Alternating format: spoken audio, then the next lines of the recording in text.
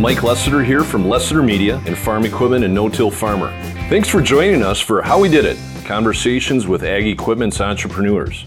Today I'm with Jim Helbush of Dual-Lift Manufacturing and his sons Ben and David.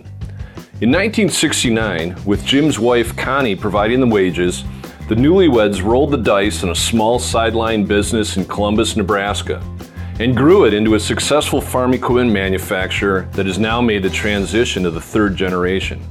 My dad and I have been to their plant operations in Columbus.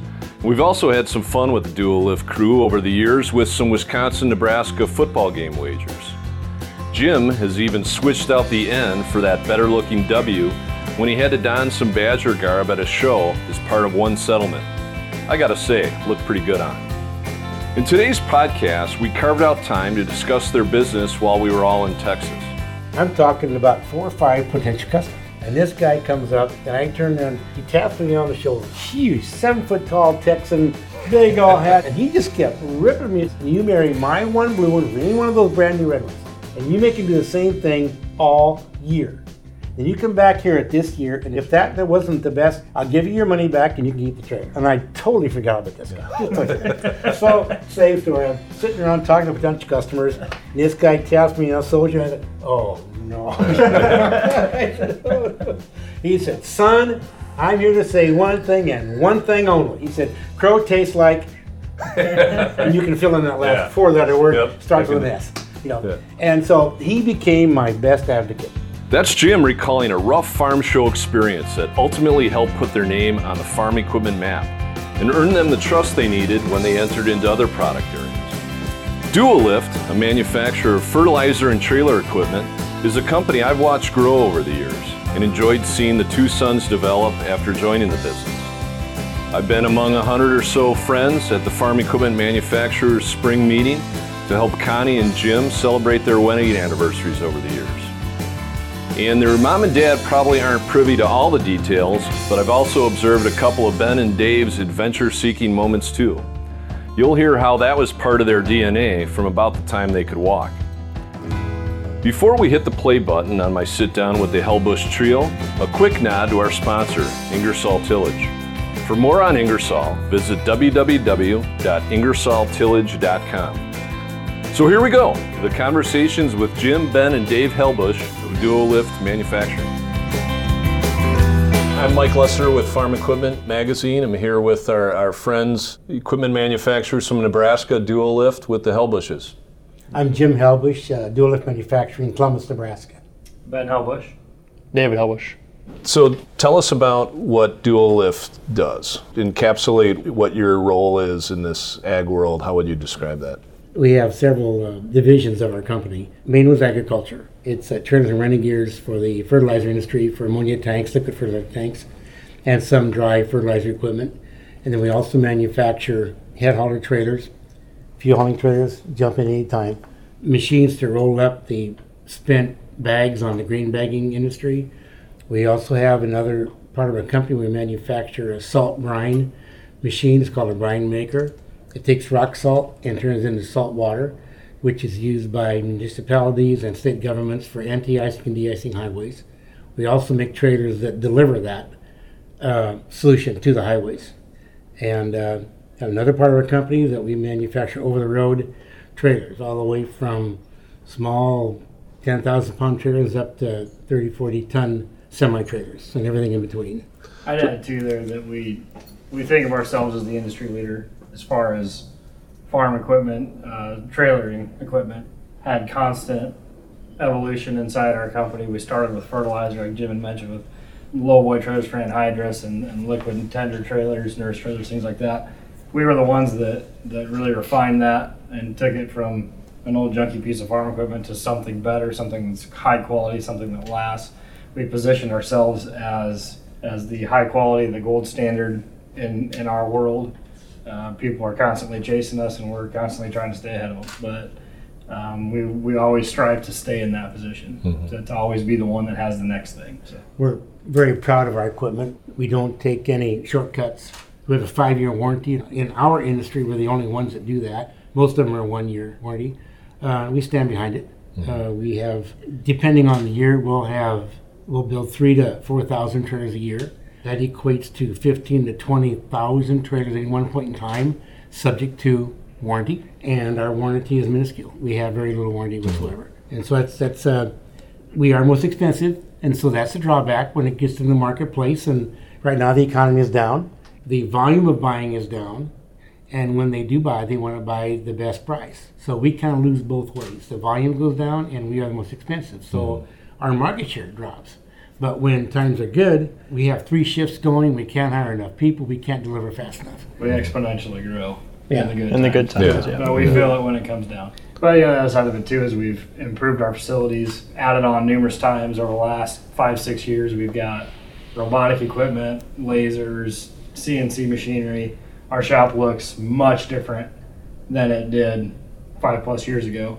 The automation has allowed us to push costs down. It's allowed us to become more competitive with a higher quality product, which is a winning recipe when you can do it. And that's kind of our goal right now in this downturn, is to keep pushing efficiencies and push getting better. And when we have the slower times, we have opportunities to improve process. We have improve fixturings, jigs, whatever, to make sure that when it turns around, we're in a better position. Mm-hmm. So that's what we focus on, and we're diversified enough that we're doing just fine. Yeah. It's not all ag like it used to be, and we're doing a lot of other things, but you got to be nimble and you got to move with what's going. And our challenge is to be the most efficient we can at all times in the plant. And we, like Ben said, we had 2 major expansions in the last couple of years. We're right at about 110,000 square feet. Along with that, we added a second paint booth, a second complete paint line to keep up with our demand. Like Ben said, we bought a laser cutting table. We're on our second one now, a second new one. We have 3 robotic welders and CNC equipment, and we even designed and built our own conveyor for a part of our processes. One of our product for lines. One of our paint lines.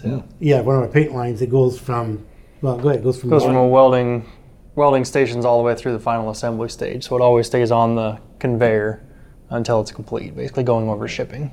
David's in charge of the plant, so he's the one that drives the efficiency side of it and pushing the cost down and all that. Maybe real quick, have each, starting with David, the year that you joined the family company officially. Why don't we start with that, David? I started in 2007. I started in the sales department, and then I moved into the manufacturing in 2010 and the plant side of it. I guess my official title was Vice President of Plant Operations. Okay. Ben? Yeah, so I started is August of 2006. I came back and worked in the sales department, inside sales, fielding calls and that stuff, and gradually moved through the process. And believe it was 2012 I became vice president of sales and marketing. Mm-hmm. And we kind of restructured the way our sales department looks and all that. And so we've got 2 guys that take care of both halves of the company.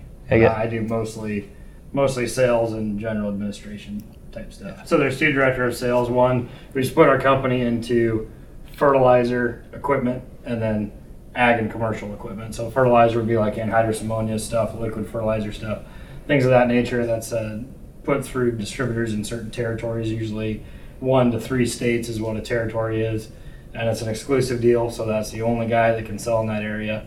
That's kind of a dying thing. Everybody's just selling to everybody, and we are holding true to our roots, and that's what helps keep us going too, is that we have a loyalty on both sides, so we're getting as much as we can out of those people.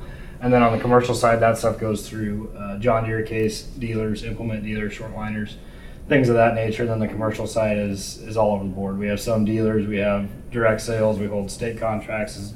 Jim, tell me about the history of Duolift. I'll make a very long story short. 1943, my dad was a young man, and he was scooping corn off of a wagon, and he hurt his back.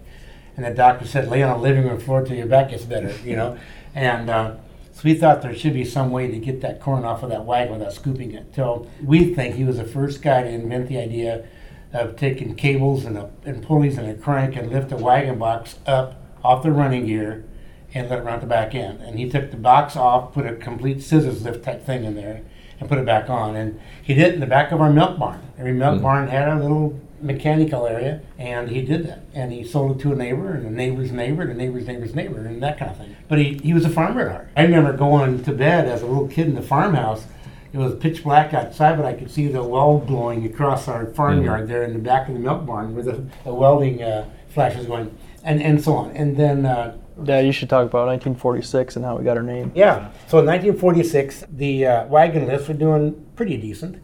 And the state of Nebraska came out and said, you know, you're not a farmer. You're a manufacturer. You have to have a name and stuff. Well, okay. Tax ID, right? And, oh, yeah. That's why they came out. With the tax side. The tax side. And the story goes that Mom and Dad are around the kitchen table and, well, should we Columbus Manufacturing or Helbush Manufacturing? Well, what should we do? What should we be? And in 1946, tractors came out with hydraulics. And so Dad took off the cables and the pulleys and the crank, put on 2 hydraulic cylinders. Mm-hmm. And then, so my mom says, well, you use 2 cylinders and you lift it up, why don't you call yourself Dual Lift Manufacturing? So that's how we got our name. We don't make any lifts today, of course, but that's how we got our name in the first place. In 1952, he brought on irrigation pipe trailer because irrigation pipe was very happy at the time, very strong at the time.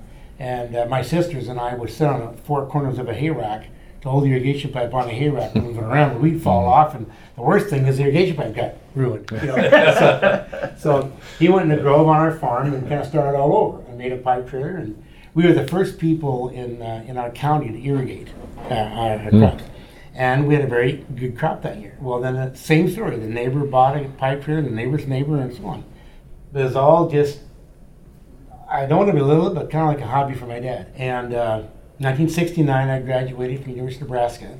Told my then wife-to-be, which is Connie, that I want to see if I can turn Dad's hobby into a business. And I'll give myself 3 years. And if I can't do it in 3 years, I'll go back in my degree, which is teaching drafting. And the rest is history. Good Lord has blessed us tremendously. I'm not an engineer by education, but I did all our own designing to begin with in the early years.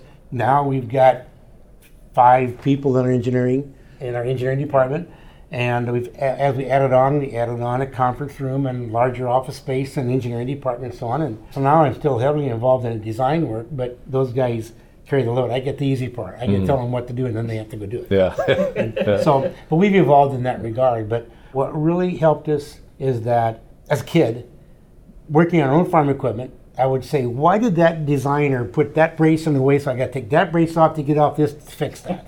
And so we tried to design our stuff to make it user-friendly, as easy as we can, and by the way, don't let it break down in the first place. And so that's where we have our roots of being a very high-quality product. So it's been a fun ride. We had to elbow our way in the industry. We're the only kids in town, the brand new kid in town with a brand new toy, most expensive, and no track record. Why should I buy from you guys? Well, we had to prove ourselves. And that went through farm equipment shows and just having our equipment prove itself in the field. And there's lots of stories about that. Because it wasn't until, 89 or 88 when we got into fertilizer. 1980. And we built a lot of, pipe trailers are our main thing. We built 4,000 or 5,000 a year. We had depots in Stuttgart, Arkansas and Pocatello, Idaho. And we delivered those depots plus everything in between. It was really good. Well, in the meantime, the Lord has blessed me with designing abilities. And a guy would come on our yard and say, I got to have a trailer to carry that widget over there. Well, I just see the trailer already built. Just build it. So that's kind of how our commercial side got evolved into this farm equipment. So our name got to be known as a very high quality product. 1977, a guy from Wichita came in and said, you guys make really good equipment. Would you want to make ammonia wagons for these for the fertilizer trailer business? I said, I don't have a clue what it is. What are you talking about? I said, well, bring me something. Well, he brought me one that was built in Hereford, Texas, and it was, quite frankly, not very well built. I said, why is this pushing? And he said, well, 2 or 3 times every year, someone is killed on the highway because the trailer in some fashion breaks down. It's ammonia tank and there's a bullet going 40 miles an hour. And they'll hit an oncoming car, it kills people. And he said there are so many competitors out there and they've all copied each other so much that they've made them so cheap. We need somebody that builds a high quality product. And so I said, okay. And so I took that unit that he brought me and I got rid of the bad stuff. I enhanced the good stuff and came out that product was about 25% more expensive in the marketplace than what they were, but this guy in Wichita said he thought he could make it go, and that's how we got in the fertilizer trailer business in that regard. It was tough at first. When you Like talk I about said, elbowing your way in. Yeah. It was 1980 too. Right. Yeah. Yeah. Oh, in the yeah. early It 80s to was begin tough. with, and you got to ask for 25% more on something. Only way to do it was to you buy 10 of my competitor. Well, buy 9 from him, buy 1 from us. Yeah, Find 25% more somewhere for one trailer and put them out there. You see which one breaks down. You see which ones still run at the end of the day. It was the product that proved itself, and that's what really gained traction. Would you say that's the defining moment in your history, was getting into that? Yeah, I think, getting in the fertilizer trailer business, that moved us in that direction, and that became our flagship product line. It still is today. Still is our main products that we make. I would say that is one of the defining moments. Sure, it is. It took Dual from somewhat of a production and somewhat of a job shop to making consistent product with the dealer network and taking it to the next level. And without that step, we're still a job shop in Little Oklahoma, Nebraska, doing whatever somebody asks us to do. I've got several stories, but I'll just tell you one about how did we get where we are. It was in the mid-'80s, and we were trying to break into Kansas. We just couldn't get in there. There's a couple of big co-ops there. Back in those days, if you had 10 co-ops in one name, that was big. Now it's 30 or 40 or 50 even. But we couldn't get in there, and I finally got this co-op to buy 1 for each store. And our color is dark blue. And our competitors are all red. All of them are all red. So we did that. So we go to the Wichita show, Kai and I do, and it was, I think it was 85 or 86. And I'm talking to people. We've got our equipment stacking there, and I'm talking about 4 or 5 potential customers. And this guy comes up, and I turn around, he taps me on the shoulder. He's a huge, 7-foot-tall Texan, big old hat. He said, "Pardon me, are you the that makes these?" And I said, "Yeah." He wouldn't even let me talk. He said, "You know what you did to me? I've got a whole wall full of red parts. Now I have 1 blue trailer that I'm going to have parts for." And he just went ranting on. I said, "Are you done?" "No, I'm not done yet." And he just kept ripping me. These guys were laughing because they knew who this guy was, And if I tell you his name, you would, that's kind of the guy he was. But, so anyway, I said, "Are you done ripping me now?" He said, "I'm done." I said, "I'll tell you what I'll do." I said, "You paid about 25% more than all the red ones, didn't you, from that one?" He said, "Yeah, I did." I said, "Okay, I'll make you a deal. You go down to the courthouse, you get a marriage license, and you marry my 1 blue one with any one of those brand new red ones, and you make him do the same thing all year. Then you come back here at this year, and if that wasn't the best, say $300 more it cost you, I'll give you your money back and you can keep the trailer. And you do that?" And I said, "I sure will." And then we went on with the show. So we're at the Des Moines show and the Fargo show and all, because we're trying to build our business. Yeah. And here comes Wichita, and I totally forgot about this guy. Yeah. So, same story. I'm sitting around talking to potential customers, and this guy taps me on the shoulder, and I said, "Oh, no." He said, "Son, I'm here to say one thing and one thing only." I said, "What's that?" He said, "Crow tastes like," and you can fill in that last 4-letter word, starts with an S. Yeah. And so he became my best advocate. And he was out of Johnson, Kansas, Big Bow, Kansas down there. And we won that company over. That I sold 1 to each store. They were our best customer for many, many years. And we go to a show 2-3 years later, and he walked up and he said, "Don't listen to a blank and blank thing this young man says. Just buy his stuff. Because it's good and he stands behind it." And that's the best thing you can have. Oh, yeah. I think that's part of the movement. Since we became known in the fertilizer trailer industry, that spilled over into other product lines. When we started getting the farm equipment line, the farm equipment what? I was going to say, the whole reason we got in the farm equipment line was because of our reputation and nothing else. Yeah. It was independent reps in Iowa and Nebraska that came, known Jim for many, many years, having problems with a certain trailer that they were repping for, and strolled into the office one day, asked if, it was before David was back yet, and asked if Jim and I could sit down in the conference room and just have a quick chat about something. And that's how our header hauler line was born. It's kind of a commodity, a simple thing, but we put our flavor on it. We changed it to the way we want to do it, and made it a step above everybody else's as far as quality and options and functionality and all those things. And that spearheaded a whole new division of our company. That was back in It started in summer of 2007. Yeah. The farm equipment. So that's when we started, and that's when we divided the company. at that time it was just one person doing it all. It was small enough to do that, but as we grew, that was a whole nother. It was running a second business. Put us into markets we'd never seen before. And great timing. I mean, 2007, right at the beginning of things that were gonna.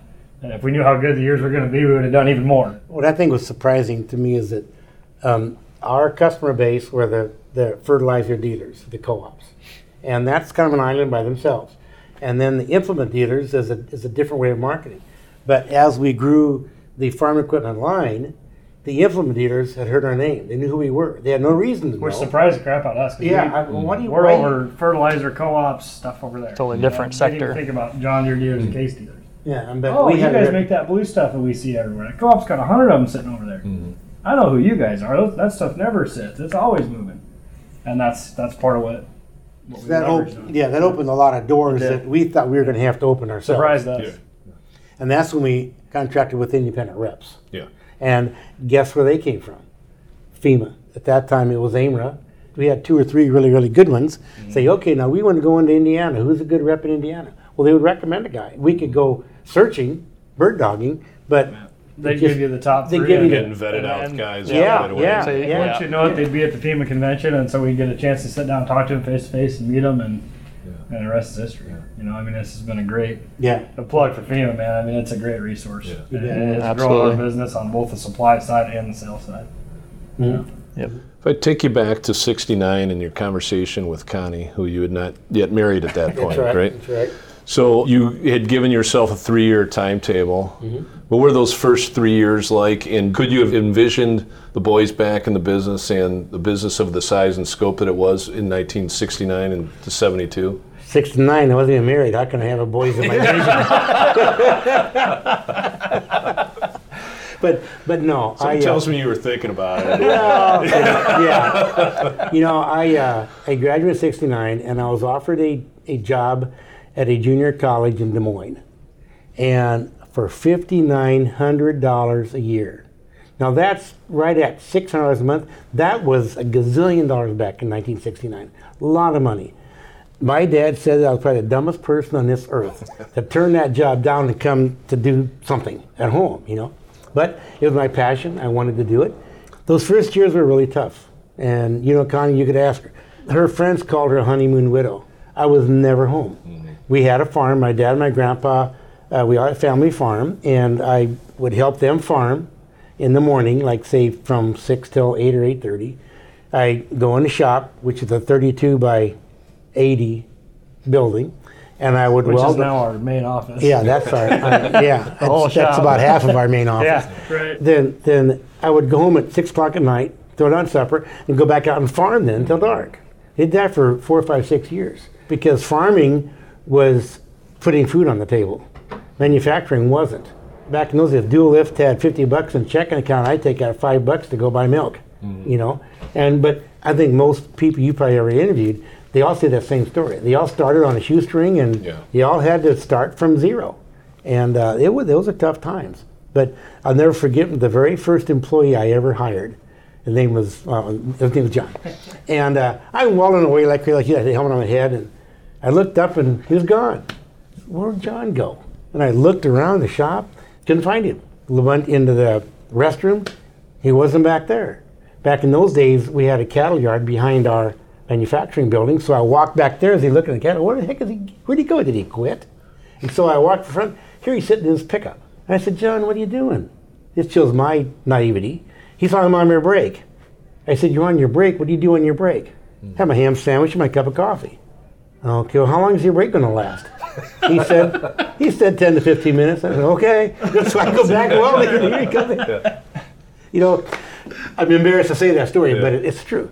You know, being from the farm, you go 100 miles an hour all day long. You don't worry about break time and lunch time and the clock. You just do what you got to do. He came from the manufacturing world, so he had his time set, which is great. And so now we have overboard on our benefits. We really do, don't we? Yeah. But you got to treat your people right. Not just an employee-employee relationship. We really, truly believe that and try to create that culture and that atmosphere. You know, whether you're in the plant or you're in the office, we're all together. We're for the greater good, and we work together. And so, yeah, we do. We treat our people very well, give them benefits that other companies don't. The buy-in is very point. important Yeah, to us. yeah, That yeah. we want them to feel like they're on our team. They want them to feel like they're part of something good, something in agriculture. So that's kind of how we run it. We want them to feel a part of something greater than just a job. And so we treat them that way. Even the point, like, well, during farm show season, we'll get a bus, we'll take half the shop, go to the farm show. Go see what our equipment looks like Yep. in an actual setting of how we're going to sell it. Yep. Go see the competition. Go see what Great this team world is all building. about. Yep. Yeah, It's a that's great right. team Yeah. building Yeah. experience. When we use it as an opportunity to show them that their work matters. Right. You know, what you're doing, people come and look at, and they see it, and it's not just going to a farmyard and getting put behind the shed. You know, this is equipment is marketed as high end. It is high end, and the paint job you put on it matters. That's what people see. The weld you lay down that bet. bead, You bet. people see that. People Our look at it. welders look at the welds on the machine. They don't look at the Yeah. paint or the tires. Look at the welds, and they'll say, "Look at that crap weld or whatever," and that kind of thing. Yeah. And the painters look at the runs. They look at the painting system. So, and it gives them, like Dave said, a lot more buy-in to that. And of why we are the way we are and why Yeah. the quality is the way it is. why do we? David preaches and preaches and preaches quality, quality, quality, efficiency, and that kind of thing. And this is the reason why. There's no one out there with a gun to the head making them buy our stuff for more money. for more money. They have to want to come and buy our stuff. And that's a challenge. That really is. We'll get back to the story of Dual Lift Manufacturing in a moment, but I do want to say a word of thanks to Ingersoll Tillage, which supported our time, travel, and production in bringing these stories of family-run farm equipment manufacturers to you. Ingersoll specializes in disc blades and coulters for optimal seedbed solutions. For every tillage and planting practice, there's an Ingersoll application for your needs. To learn more about Ingersoll Tillage, visit www.ingersolltillage.com. They are also a title sponsor of the National Strip Till Conference. In fact, they're offering a special rate for podcast listeners for our 2018 event in Iowa City by using the special discount code AGRASolutions. Now, back to the Hellbushes. So sit back and enjoy part 2 of the podcast. You guys grew up around the business. You probably can't even separate your life from the business element. No. Tell us a couple memories about having grown up around this fledgling, upstart business. Yeah, I got one about the farm and I got one about the business. You'll probably say the same one. Yeah. The farm, growing up, Dad bought us a go-kart as soon as we could walk, I think. Taught us how to drag race right out of the gate, but we used to tear around the farm and we had more than one close encounter with a tractor or a combine or something and a little go-kart. But, you learn a lot out there about... But we're really safe, though. Really, very safe, yeah. But you learn a lot about farming, a lot about the industry, the guys that were farming our ground, and you ride in the combine with them, you grow up around it. We were kind of hybrids. We were lived in the city, but had the farm, had all that stuff. The roots there. Yeah, roots are certainly out there. I mean, we're farm boys without growing up on the farm. Is the way I'd say it. And then in the shop, that same go-kart, we packed all our own bearings with buckets or with 5-gallon or whatever, 55-gallon drums of grease for years, and there was a little room in what's now our office, but back then when it was a shop and we were growing up, and our go-kart was stored in there, that was our garage. And every day I believe they had to haul that dang go-kart out of there So they can do their work. Because that night Dave and I were out tearing around our go-karts having a good time. But we grew up out there playing on the equipment. We learned how to weld, put stuff together. I mean, it was some of the best life lessons was being in a facility like that. One story about that is, we had the one go-kart. Well, there's 2 of us. And so Dad bought us a second go-kart, but what he bought that time was a kit. And so we had to put the kit together. We had to go put that second go-kart together. We wanted to drive it. We had to put it together. And so he said, "Here you go put it together." And he didn't help us at all. And I'll never forget that. There's 2 machines. It was right in the center of the shop. We put it together on a Saturday, and there's two big old iron workers, big cast, huge, 10-foot tall to us. Do I know this story? Yeah, you know the story. 10-foot tall to us. So we get this thing put together. We're all excited it's done. So we start up the engine. All right, let's go. In the center of the shop, you had to go around this rack for where steel was to be able to get outside the door. So we go, well, the pedal sticks, and we turn this way to swerve, hooked up the steering backwards, and swerved right into that big machine. And we hit that thing, and it started rocking back and forth, and that was that was pretty scary, but it's a funny story now, you know. Just, Yeah. At the time, it was kind of like, well, everybody's just got to stop for a second. Yeah. Don't tell Dad. Yeah, don't say anything. But we learned, and then we learned we hooked the steering up backwards, and we fixed it ourselves, and you know, and went out. So that excellent life lesson there of how to put something together from scratch. So this is a blessing in itself, I take it. How did growing up and watching your parents launch a business, essentially, how did that prepare you for the roles you're in today? Work ethic. It, just like Jim had said, I mean, he was around as much as he could be. Never missed a sporting event, never missed anything, but there was never any other time either. It was work or that. You know, family was always first, but work was on its heels. Very close second. You know, if you ever wondered where Dad was, you knew where he was. He was out working. He was out on the farm. He was out in the shop. He was whatever. In the office doing paperwork or welding or whatever the case was. But I would say growing up around it, for me anyway, I'm sure probably the same way, it was the work ethic. And knowing that if you work hard enough and you commit yourself to something, you can make it go. But the downfall is a lot of people don't put that 100% commitment in there. And without his buy-in and commitment to dual lift, it wouldn't be where it is today, not by a long shot. So I would say the life lesson there is don't give up and keep at it. No matter what gets thrown at you, and there's plenty of stressful days and all of that, but you can persevere if you put your mind to it. That's our attitude in the shop, in the office, running the business. You know, we're not the guys that are going to tell somebody else to go do something and then go horse around somewhere doing something else. You know, we'll never ask anybody to do anything that we wouldn't do ourselves. That's a big key too. And I think we got a lot of respect, Dave and I did, because we worked in the shop. Summers coming back from college, and in high school we were out there alongside the guys, and now we're in the office, but some of those same guys still work for us. The amount of respect we were doing that was great, and not to mention the life lessons that we learned in the process. So. You know, the neat story about that is, I don't know how old you guys were. I'd already taught you guys how to weld. And it was the middle of July, just so daggone hot. I don't know what you guys are doing. You're working on the farm doing something, and there was sweat lines and dirt coming down their face. They came in the back of the shop, and they had I don't know what it was. There was a part that had been broken, and they had to have something welded. So I got guys that have been there for 20 years. Okay, I'll weld it for you. No. One of you guys said, I just need your helmet and your gloves. Yeah. What?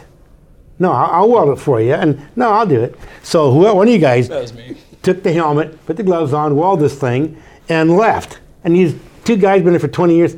What the heck just happened here? So they proved themselves that they're not the boss's kid that wear white shirts and tie and they come into a company. The older guys that work for us remember that story, and of course that gets told over and over and over again. And so in Benner, Dave, now especially with Dave being plant manager, when he goes out there, they know he knows what he's talking about. Well, yeah, when they can see me go out there and they have this question they don't know the answer to, and I go out there and tell them exactly what to do, right then and there, it shows that. We know what's going on. I know how it's put together. I know if there's this issue, you do this or do that, you know, just by growing up in it and now being in the managing role that I am, you know, to have that knowledge and then to prove that knowledge is valuable, that gets that buy-in, you know, goes back, everything goes back to that buy-in from that. Did you guys know this is what you were going to do with your career early on? I did, yeah. I just had a feeling in me that this is what I wanted to do. I loved the mechanical stuff. I love building things. And yeah, I did. I wanted to go away and work for a while, and it didn't work out that way. To work somewhere else, get experience elsewhere. I ended up coming right back after college. Right away. Yeah. I ended up coming right after college, right after I graduated. So I didn't get that experience of working for somebody else, but still I don't regret it at all. I would like to say yes. I had doubts in the beginning, and nothing to do with dual lift or working with Dad or anything like that. Just kind of wanted to make my own path, do my own thing, and I have regrets that I did do that, I think, but I did get the experience of working with some other people, which has helped me. And at the end of the day, I suppose I did always know I'd end up here sometime. Just didn't win. Yeah. I thought maybe I'd go do something else for a while and then end up back. But looking back on it, would have done it any other way. I've loved every minute of it. The stressful times and the times I want to pull my hair out, I still take that over not being involved in this. You know, the thing about it is working with family. there can be some pretty interesting conversations. Yeah, positive and negative. I'll say things to him I would never say to a boss. Yeah. And I know you would too. It's to be a fly on the wall sometimes in some of our conversations. Probably be pretty funny, but at the end of the day, I would never change it. And I know you neither.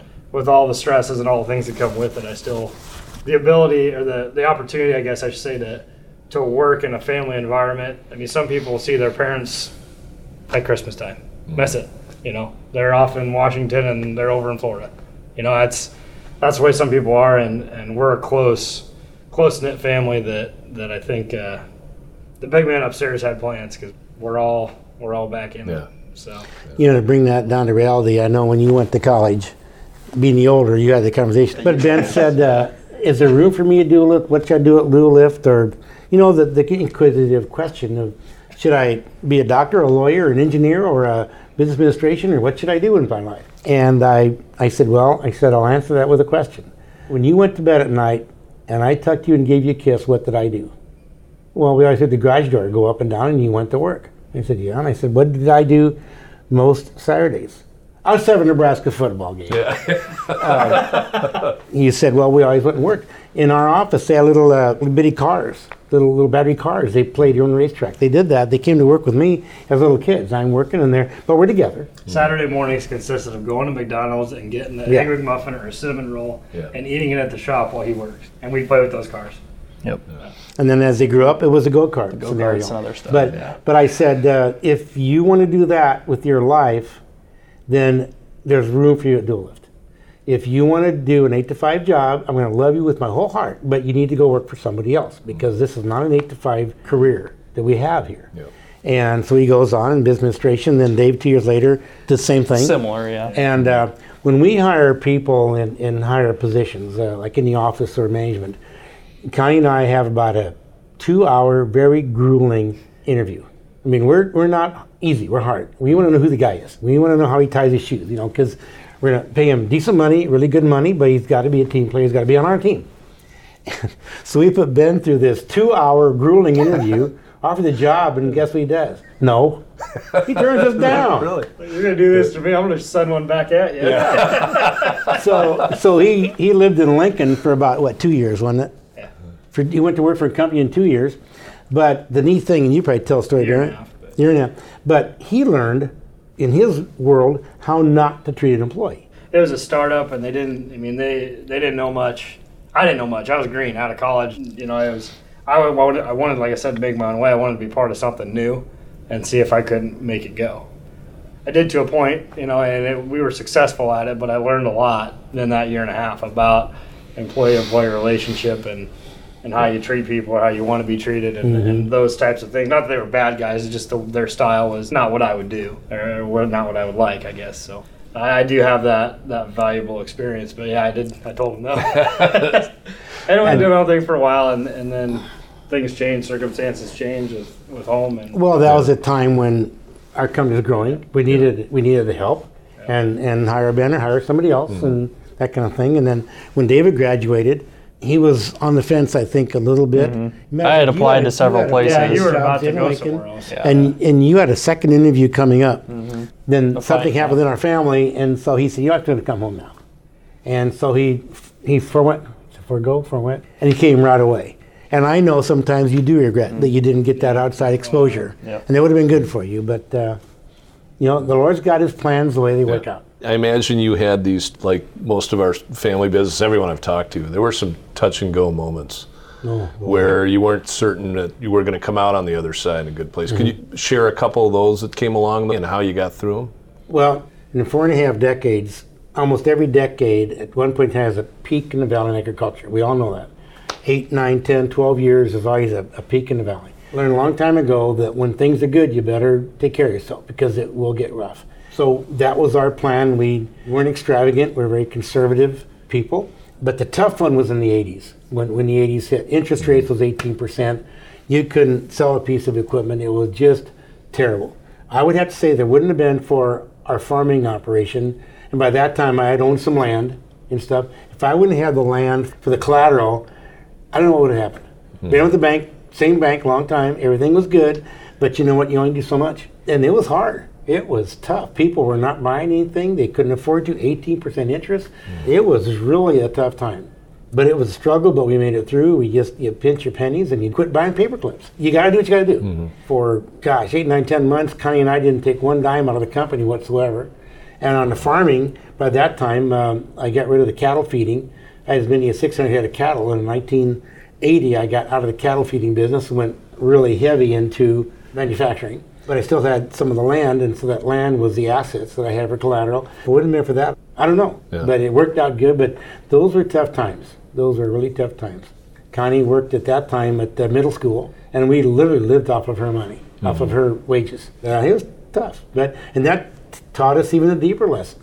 That look at 4 or 5 years ago, you couldn't ride any higher. And now we're in I hope, at the bottom of where we are. And we're financially very, very sound. We're very fortunate on that, but you got to watch your P's and Q's. When things are good, you got to be careful because you know they're going to be bad. And we all know some manufacturing friends of ours that are not in business anymore, and that's a shame. But anyway, we're conservative by nature. The big times of ag, 12 and 13 in there where everything was going great, we did take the opportunity to improve the plant and the facilities, and the reality of it is that was 10 years too late. We were shoving 10 pounds in a 2-pound bag. It was just, you were tripping over everything. It was just crazy. We kind of look back on it thinking, man, do we really have to do all that? And you look back at it, and the answer was definitely yes. That's probably the most lavish spending we've ever done, and it was all nothing wasteful. I mean, everything was planned and meticulously done, and put with the greater good in mind. And so the good times were good, and now that, like Jim said, everything is good. We're a healthy company, not near as big a company as we were, but a healthy one. I don't know how many people can say that out loud. I think that's something to be said for Jim's leadership and reining us young guys in when it looks really cool if we could get another laser or something like that. He's like, you guys, we don't need it. Cool your jets and we'll get through this. And he taught us some very good lessons in that big time. You watch yourself in the good times and you watch yourself in the bad times. Yeah. That part of it shouldn't change. You make the good decisions for the business and you don't go hog wild. You don't go too far one way or the other. You kind of keep everything levelized and in check, and that's how you manage the storms that we're in today. Got a question for each of you. If you could have one do-over where you went back in time machine and could change a decision or an outcome, of course, what would your do-over be within Duo-Lift if there was a decision either with regard to the capital spending and expansion or a distribution change or a new product opportunity you didn't jump on or did jump on that... I know one we shouldn't have done. Yeah, don't go there. That hole's really deep. Yeah, that's an unfortunate one. There's been some things that we passed on that maybe we shouldn't have. Some product ideas that we could have developed and started selling. We didn't, And we didn't. Yeah, and I guess one do-over would have, on the timing side, timing is everything, as we all know. And we'd been talking about a few products pre-ag boom that had we just got off our dead horse and done something, we would have been in a great position. A huge opportunity would have been staring us right in the face. But hindsight's 2020, and you didn't know. Yeah. But that particular product had the competitors out there were really just making it easy for somebody else to get in. They were making a lot of questionable decisions. They were doing things that it was not going to be a long-term success, and we could all see it. But by the time they had done that and we had found out, it was already too late. And the timing had already passed. If we'd have executed 2 years prior like we kept talking about, then we would have had a whole new market and a whole new product line and a whole new customer and everything. But unfortunately we didn't, and all it does is teach you to look harder at things in the future. But yeah, there's definitely one big one. With the fact that you're reflecting on it, you're learning something from it. You're going to recognize that that next opportunity might have been bigger than the original one, but your ears are open to it. So yeah, and one other thing I would say too is if you're going to partner with somebody, you got to make sure that they think like you do. Sometimes there's a great opportunity staring you in the face, but the people side of it isn't going to work. It ain't going to fit. We've learned that too. So there's more than just a product and opportunity and a sale. It's a full circle thing that definitely teamwork. The teamwork needs to be there. One thing about having a reputation of building a good product is that people come to you, and a lot of times we turn them down. Right now we're on a project that we can't divulge yet, but a guy came to us. He's got patents on things, wants to manufacture it for him. It's a great idea, but it didn't work. So we had to redesign it all to make it manufactured. That's an opportunity. We're going to take it. We're going to manufacture it for him. So that's going to be another little finger in the dike type thing, that when things come, this will be a perpetual thing. It's more of a diversification. We have an R&D department, and we are always looking at new stuff, improving stuff and new stuff. And we come up with ideas ourselves, and sometimes people come to us. We'll get back to the interview in just a moment, but here's another free podcast from the Lessiter Media staff that you want to be sure to check out. Frank Lessiter here from No Till Farmer, the original publication in Lessiter Ag Media's history and portfolio. If you're interested in the best of what farmers are doing in soil health, fertility, cover crops, and a variety of seeding and planting innovations, you want to check out our No Till Farmer podcast. You can search No Till Farmer on your favorite podcast station to subscribe to this informative twice-a-month podcast. And now back to Mike and the How We Did It podcast. I was out with a dealer, and we went out to a farm yesterday and even did some combining. The questions that I was getting about this event had me wondering whether all of ag really understands what the short line manufacturing role is. Tell us about the short line business and the family element of it. I agree with you. I don't know that farmers or dealers have a true appreciation for it. I'm biased, obviously, but the reality of it is we small family-owned companies bring a lot to the table that a big boy won't. And what I'm talking about is working with the customer. It's a family feel, and we're all about teamwork, partnership, things like that. One of the philosophies that I push in the sales department is we will always be more than somebody trying to peddle a piece of iron. That is just one part of what we do. So our goal is to partner with you. Our goal is to provide a solution. Our goal is to not shove something down your throat that you're just going to have because that's all we offer. It's let's get together on this, and how can we better help your operation? How can we make you more profitable? How can we partner with you to make you better? Because if we're doing that, then they're going to come back to us. And that's what we want. We want that perpetual motion. Not saying that the big guys don't do that. They obviously do. I guess I call it the human element. We're not a calloused corporation. We're regular people like everyone else, and we're just out trying to make a buck and have fun doing it. And the other side of it, on the business part of it, for my eyes, is that short line manufacturers most generally add more to the bottom line as a percentage to a dealership. And the farming practices, we offer a wider range of things that can help the farming practice become more profitable, make life easier for them, all those things. I think I could probably say, I'm speaking for every short line manufacturer, that, and we have that homegrown feel, and we have that connection, we feel like, with a lot of people. The short line industry is something that's never going to go away, and I think that the people appreciate doing business with people like that.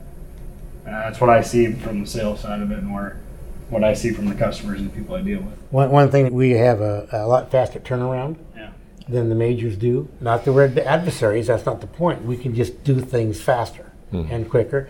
And we encourage our salespeople to talk to the end user, talk to the producer, that we make what works for you. Or if it doesn't, what do you think? We should move this piece over there? Would that make it easier for you? And sometimes we'll listen to them, and sometimes we won't. It's all manufacturability and things like that. But I think the short line industry is so much more open to the end user. There's not a wall between us. We are all on the same team. And like Ben said, we don't want to just push iron. We are developing a relationship with our customers. We want them to be able to call us for any reason whatsoever. And so, a direct line. Yeah, to expound upon that, I guess, with the innovation, and we've always kind of felt that the shortliners are more innovative than what the majors are, because of a simple fact of the corporate world that we just talked about. It might take them 5 years to develop a product that we can do in 3 months. Yeah. And the majors might not ever say it, but I think they acknowledge it. They acknowledge that that's what it takes, and so those farmers and dealers come to us. I mean, if they went to a major company, it could take 3 to 5 years for that product to become available to them to sell. When with us, we could, in some cases, turn around in a month, or it could be weeks, or it could be maybe 1 year versus 5 years. All those things, I don't think they appreciate that, because it's just They don't think about it. It's, I need this product, so who's going to do it for me? And that's where I think where we play a big part in this industry with any facet of an agricultural product. It may be some other company doing the same thing, but we can turn around quickly and we listen, we'll design it to their needs. They came with the idea and we can talk to them, and then we go talk to our other key people in our organization saying, okay, we're thinking about this idea, do you have any input? But I don't think those major companies will probably do that. They're going to take their engineering staff and they're going to go through and say, this is the idea, let's make it work. And they're going to do it their way. Yeah. And we do it the customer's way. That's where a lot of our new products come from. Mm-hmm. We've got some of our main industry-leading products came from a farmer calling our sales rep calling me or David or Jim. Mm-hmm. Hey, what do you guys think if we could do something like this? Yeah. I think I could help this guy out if we could figure out this one way of doing it. Yeah. And boom, 2 years later, it's a flagship product for us. This is really tough on David being production manager, but the philosophy that I had from the very beginning in the early days is that I found out really quickly with farm equipment shows. And our competition would say, I've got 10 models. Pick one that best fits your needs. Which one of our 10 do you want? And I would say, we've got 75 or 100 models. What can we do for you? And that one question might spring a brand new product line for us, a major product line. We've got similar equipment that's for the carrot field in Arizona and the tobacco fields in Kentucky and the strawberry fields in Michigan and the wheat fields in Canada. And our competition says, this will work all of them. Well, maybe not. You have to tweak a little bit to make it just the best for what they want. And that's when you find that competitive edge in the last 10%. You're willing to do that last little bit different, but that makes all the difference in the world to the industry. Yeah, it may not work for Dave because now his fixtures aren't going to work, and his conveyor's already full. Stop the conveyor. Got to make these three. You guys know Dave will figure it out. Yeah. Just go do it. Just send Dave an email. It'll be fine. I have a personal question for you guys, but I guess before I go there, is anything I didn't ask you guys about that while I got you three together? I'll go first. I think we pretty much nailed it. There's lots of story about how our evolution started in the 70s and 80s, and we hit some of that. One thing I do want to mention is, I've said a couple times about Connie. Connie was always behind the scenes. She worked for the middle school. At that time it was called junior high. And in 81, when our daughter was born, she quit the high school for maternity leave, and junior high.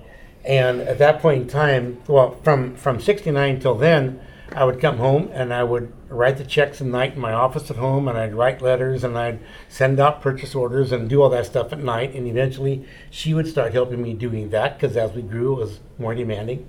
Then in 1981, we talked about that she would not go back to the school. She would come to do it full time. And so she was at first office people. That she ran the office. She did that type of stuff because I was doing it myself. Well, now she's got a whole office staff full of people. And so, but she's the staple one. When I get off track, she said, "Now wait a minute. She's going to rein all of us in. Now, what are you guys thinking? That kind of thing. So she's been there from 81 on, and she's been a major part of all this. And so I don't ever forget that because she does a lot of stuff. We're just happy to have her. I think you married pretty well there. I married up.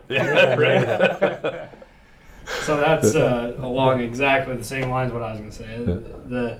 The reality of it is that, I'll speak for you too, sorry, all of our wives deserve a big shout out because they put up with a lot. Us growing up with him always gone, in part, grew up that way. That was kind of a normal thing. My wife grew up with an 8 to 5 mom and dad. They were there when they took him to school, and they were there to pick him up, and they were there for the whole night.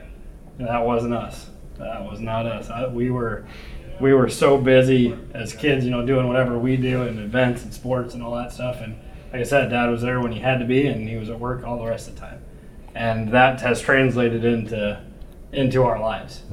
But it goes back to what Jim said at the very beginning, that if you're not willing to do that, this isn't the place for you. Yeah. And that's the reality of it. And he wasn't lying. It's what it takes to run a business. It's what it takes to grow one. And like I said, our wives put up with a lot. David gets here at 6 in the morning. He leaves at 6 at night. I go there at 7:38. I leave at 8 at night. If I go back out to work at nights, work on Saturdays, all that stuff, and that's something that just needs to be said because they put up with a lot, and then God bless them, they still stay with us. Yeah. That's what I was gonna say too. So, but we're all very committed to the business, and we're all. And your wife's name is Abby and Lisa. And we've got 2 kids, and Dave's got 1. Yeah. That adds a whole new mix into it. You know, obviously that's a game changer.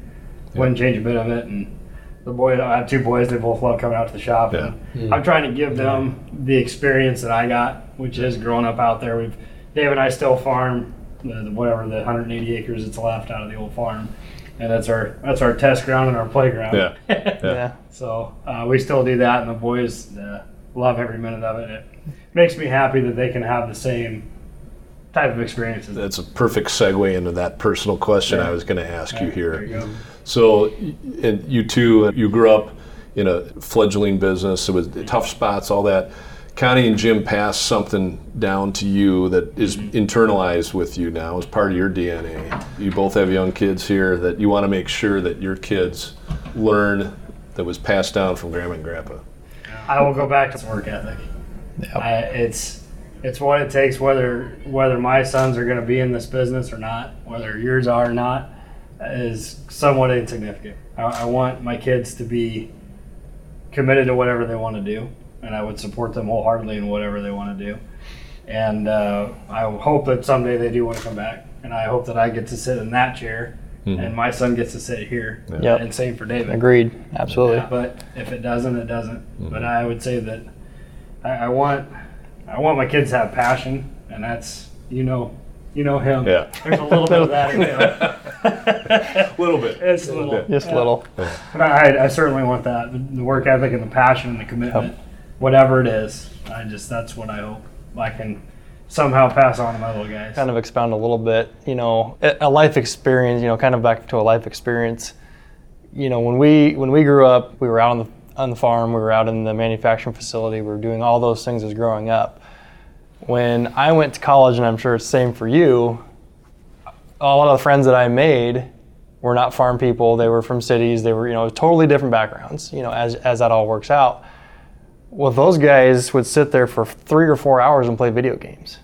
I'd played maybe 10 video games in my whole life up to college. We never had a gaming system. We never had any of that stuff because we were always outside. We were always doing other things. We were building things. We were doing all that stuff, And, that to me made a realization in me is like, wow, I'm really glad I grew up the way I did. But, looking back, getting into that college side of it and just seeing that and saying, wow, what a waste of time. Sure, it's enjoyment. Sure, there's some of that level, but in my head, I was thinking, what a waste of time. I could have. Look at the experiences we had. Right, but we'd have been sitting behind a TV, or we were out building a go-kart. Yeah. Yep. And in our world, that's just what gets us going. Our manufacturers, we tinker. We like to put stuff together. We like to tear stuff apart. Yep. So sure. I hope that I can pass something similar. I'm sure I can't. The video games. Yeah, I'm sure I can't get away with that these days. But hopefully I can pass that along to be. There's a time for fun and there's a time for other kinds of fun, which is not sitting behind a TV or on your phone or on an iPad or on or whatever, let's go do something other than that. So I'm going to contradict myself a little bit because the other thing I would like to pass down, there needs to be a balance. And I think that's kind of what you're talking about. Yeah. There is a level of commitment that has to be there and you have to stay committed, but you can't forget to just relax for a minute and have some fun. And in these downtimes, it kind of reminds you of that because stress levels are high. You're doing everything you can to keep going and keep you in the black and all those things. And you can kind of forget that there's more to life than just working. That's a very good point. It takes a level of commitment, but you got to have a balance. Absolutely. And if you don't, you'll burn out. You won't last. And I learned that from him because I feel like your commitment level's a little higher. Well, our family vacations were FEMA meetings. FEMA summer board meeting, and Connie and myself going to the FEMA meeting, and they stay with Grandma and Grandpa. You passed to me. That's the only vacation we've taken. Summer board meeting. Right. That's not much of a vacation for the boys in the Abbey. For me, when you didn't have anybody supporting you behind you, financially, anything else, you had to do what you had to do when you had to do it. And that doesn't mean 8 to 5. You got to do when it's necessary. And I couldn't justify going to Disneyland or whatever. We just didn't do it. You guys never went on vacation. We just didn't do it. And that's bad on me. I mean, that's my fault. And they're learning that, and that's a good thing. Ben's right. You got to get recharged. And But you know, It you're turned out all right. Right. I was saying, look what you built, and look what you've instilled in us. Yeah. I mean, to that point, and honestly, it taught us too that maybe there is a time for a little more play than what we're used to. Yeah, and that's the neat part about being a small company, owning your own company. When these kids are growing up, I have the opportunity to make decisions, and I love sports. So do they. So they both played football, basketball, and baseball. Club basketball, minor league baseball, that kind of stuff, and midget football. Who was a coach? I was a coach at 4 o'clock in the afternoon. I could stop my business world and go be coach and give 100% of my energy to coaching fundamentals in football, basketball, and baseball. That's where I learned I could say whatever I wanted to my dad. Did you hear what you just said? But the point is, after practice, I could go back to work and finish what I didn't get done that day. So, it's a balance, and Ben's done all right. Wouldn't ever. Well, we enjoy what we Do do. it differently. And so it's not all work to us either. We do enjoy it, even with all the stresses and stuff. So that's another component that makes it hard to remember. You need to go take a vacation. You need to just go recharge for a weekend. You gotta go do something fun. Then we go to the football games together too. Yeah. See, Yeah. when they used to be fun. They're in Madison next year. We're I believe. rebuilding. Yeah. That's what I was after. Good. I This enjoyed is it. this That's is fun. good. Yeah. I Appreciate that. It's fun to sit and talk about this stuff because we don't. You don't. You live in it and you don't reflect on it. Don't Really, have time for it, you right? don't. Yeah, exactly. You No live in the time. moment, you rock and roll, and it kind of reminds you what you've done and what you need to do. Thanks to Jim, Ben, and Dave for the story, and also to Ingersoll Tillage for supporting this series, as well as the National Strip Tillage Conference. Check them out at www.ingersolltillage.com. And a quick shout out to the studio talent here at Lessiter Media, Jeff Lazeski and Joe Kinsley. And thanks for joining me for today's sit down with Dual Lift Manufacturing Company. Till next time, I'm Mike Lessiter of Farm Equipment and No-Till Farmer, signing out on How We Did It, Conversations with Ag Equipment's Entrepreneurs.